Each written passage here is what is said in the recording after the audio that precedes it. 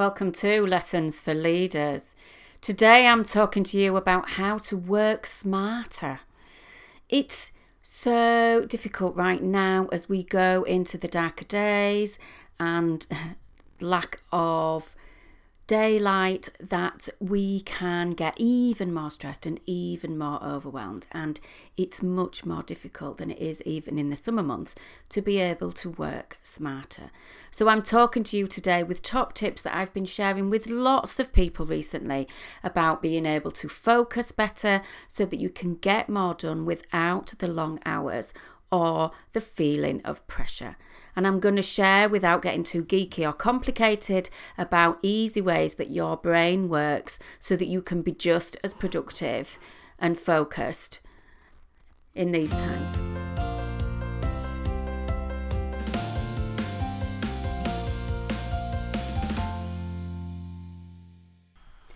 Welcome to the Lessons for Leaders podcast. Each week I bring you lessons, learnings, tips and advice to enable you to lead with ease in business and life without the stress, doubt and overwhelm. So I help you to increase your performance, to be resilient and thrive in life. I'm Emma Langton, your host. I'm a leadership coach and workplace trainer, helping you and your workforce to increase performance and make the impact that you want in the world. Now, if you've not done this before, please do find the little subscribe button on your podcast app and ensure that you never miss another episode. Importantly, too, please leave a review. It helps the podcast platform to know what's popular and to be able to share it with other people. So thank you if you've already done that. If not, go over and get it done now. As I've said, as well as the wellbeing workshops, I work with leaders and individuals on a one-to-one basis to provide coaching to help them elevate their performance and enhance their well-being, which is why I'm really passionate about Men's Health Month as well. Now, Steve is a managing director and he said, I really value that I now have the techniques to manage the stress levels and the ability to let go of emotional baggage. He said, I feel calmer, more in control of many situations in my life and able to manage work and life more resiliently. So if you want to elevate your performance, improve your leadership skills, then get in touch with me. Alternatively, if you want to be able to adopt a culture in your workplace that enhances well-being and promotes development, personal and professional, that will help you to retain talent, enhance performance and even increase your competitive advantage, then do get in touch with me and let's book a call to talk about how I can help you do that. So welcome back, listeners. As I said, I'm going to talk to you today about my top tips for working smarter. It can be, without starting in the doom and gloom, it can be a difficult time of year as the dark nights are here, the colder weather's coming in before we've sort of got used to it. And it's a prime time for people feeling the burnout, the pressure. We've got Christmas coming up and all the extras and things going on. So, I'm also going to be talking a little bit about how we can better manage our brain to improve the quality of our work experience and that general sense of well-being. So, we're going to start with routines. People that listen to me frequently will know that I bang on about this, and my stock phrase, I suppose, is routines are not just for children. Routines mean that we know what to expect and we have less things to think about. And so apparently, because I'm full of useful or useless, whichever way you want to look at it, bits of information and snippets, apparently Barack Obama used to only wear blue or black suits so that his morning routine of what to wear was not a problem, a worry or a stressor. So it removed one thing that he needed to think about. and it left his brain free to work on the more important things. Well, I think he had one or two more important things, didn't he? But, if it works for him, it can work for you too. It doesn't necessarily mean you only have to wear a blue or black suit, but putting in routines where you have less things to think about can be really helpful. That certainty that's there, that a routine provides, can also help us to manage whatever uncertainty life can throw at us. So we can cope then with unpredictable periods of time, with the differences that we might get in our day-to-day lives. Maybe, God, even just opening your inbox, what's going to be in there? But other things can feel more doable when we have that bit of structure in place. Now, it doesn't mean that there's no fun or no spontaneity, but it does free up thinking space in your brain.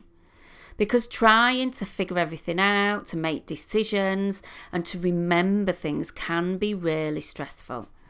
So if we're filling up our brain with everything on our to-do list, including what are we wearing today and what we're having for breakfast, and even what we're having for tea, I know that's a big stressor for loads of people, like what are we feeding everybody in the family today? But it can be incredibly overwhelming, and it's the things that we don't need to be doing. So when we have a routine, a lot of the things that we do in day-to-day times, we don't actually have to think about anymore. So it's less effort on our brain. So developing that routine can help us to feel more in control, and then everything that creates, it kind of like gives it space really for more important stuff. So routines can aid our mental health. It can help us cope with change. It helps us form healthy habits because we're doing similar or the same things every day. So again, we don't have to think about it. So it might be going for that lunchtime walk. It might be something else that gives yourself that brain break. It puts in some of those well-being aspects that reduce the stress levels.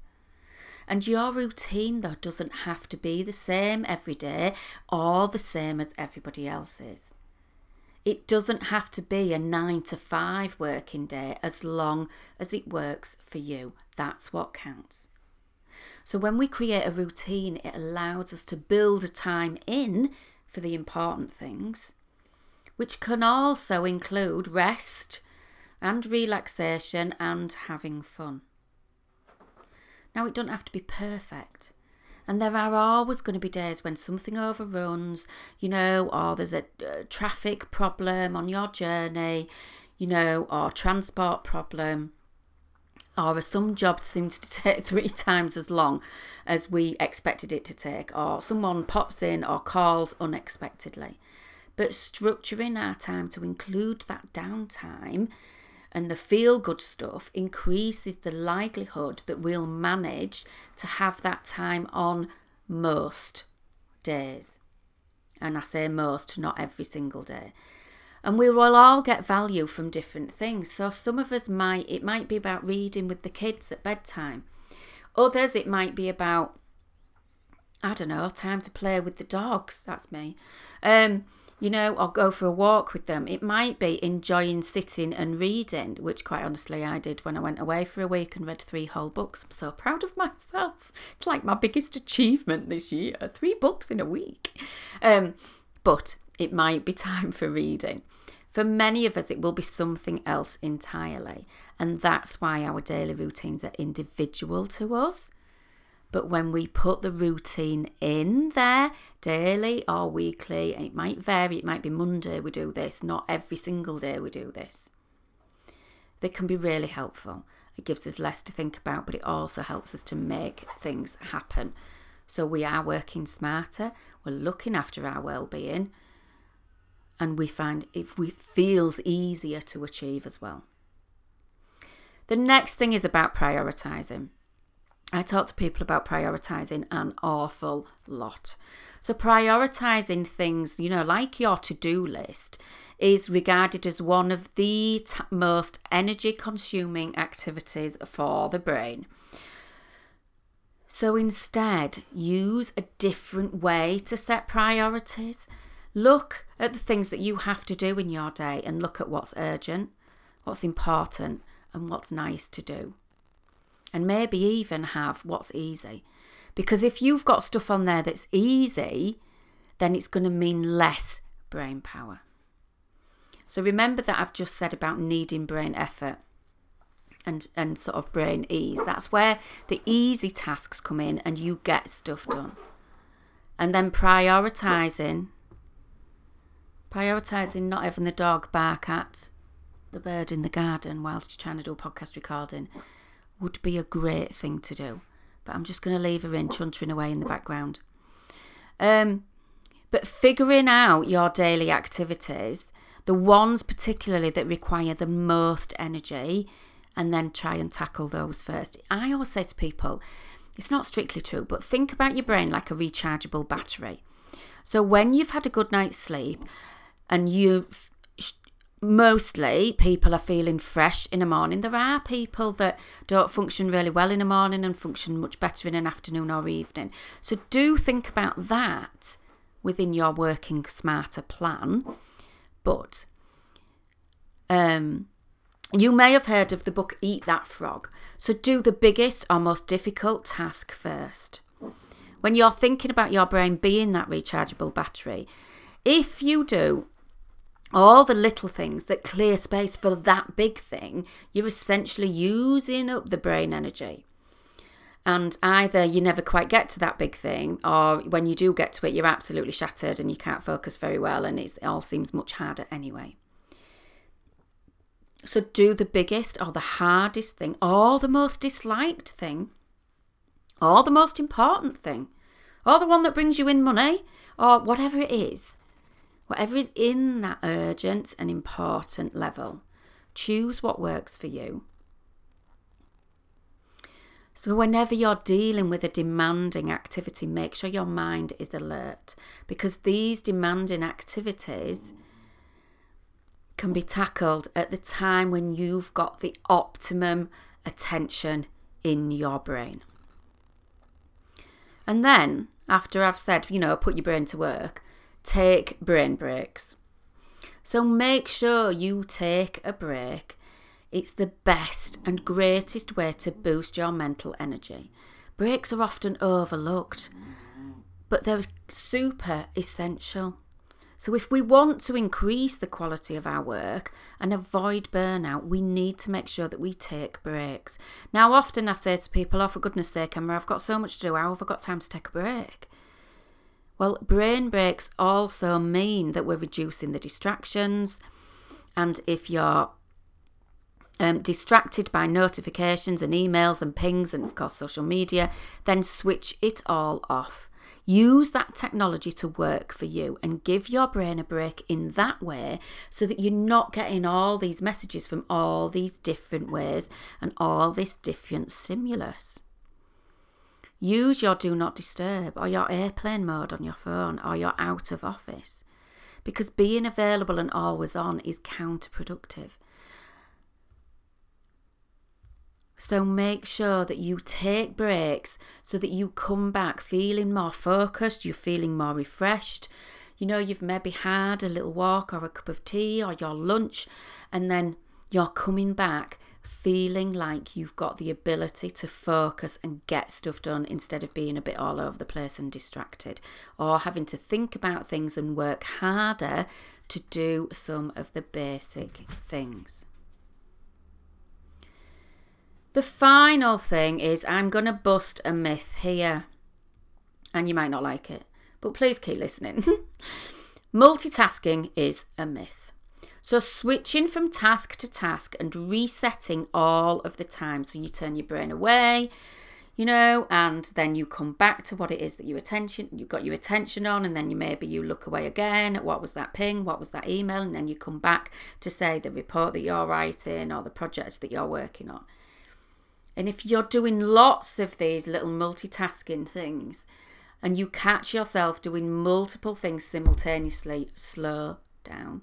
Reduce the distractions and put your focus on completing one task at a time before moving on to the next one. And I know it can sound counterintuitive, again, to go slower, but try it. It's about allowing your brain to do one thing. Now, loads of people will say, but Emma, we multitask anyway, because like we walk and talk, or we breathe and think. Well, of course we do, but that's your body working on that sort of subconscious level. When it's all in the conscious level of, oh God, what's that email? And oh, I must remember to ring so-and-so, and I need to do that. And you're flitting about all over the place, then you are not focused. If you are forced to multitask, try and match up an activity that requires some deep thinking with a simple one that comes to you naturally and easily and automatically. So then you go from this brain effort to brain ease. And if you have to keep flicking about, rather than, remember I said, as the brain like a rechargeable battery, that you're not doing loads and loads of little busy things that are just going to kind of drain your energy. Now, we can all feel quite puzzled when confronted with complex tasks, and one of the main reasons is that we're trying to take in too many elements into consideration, and this creates in our brain an overall sense of confusion.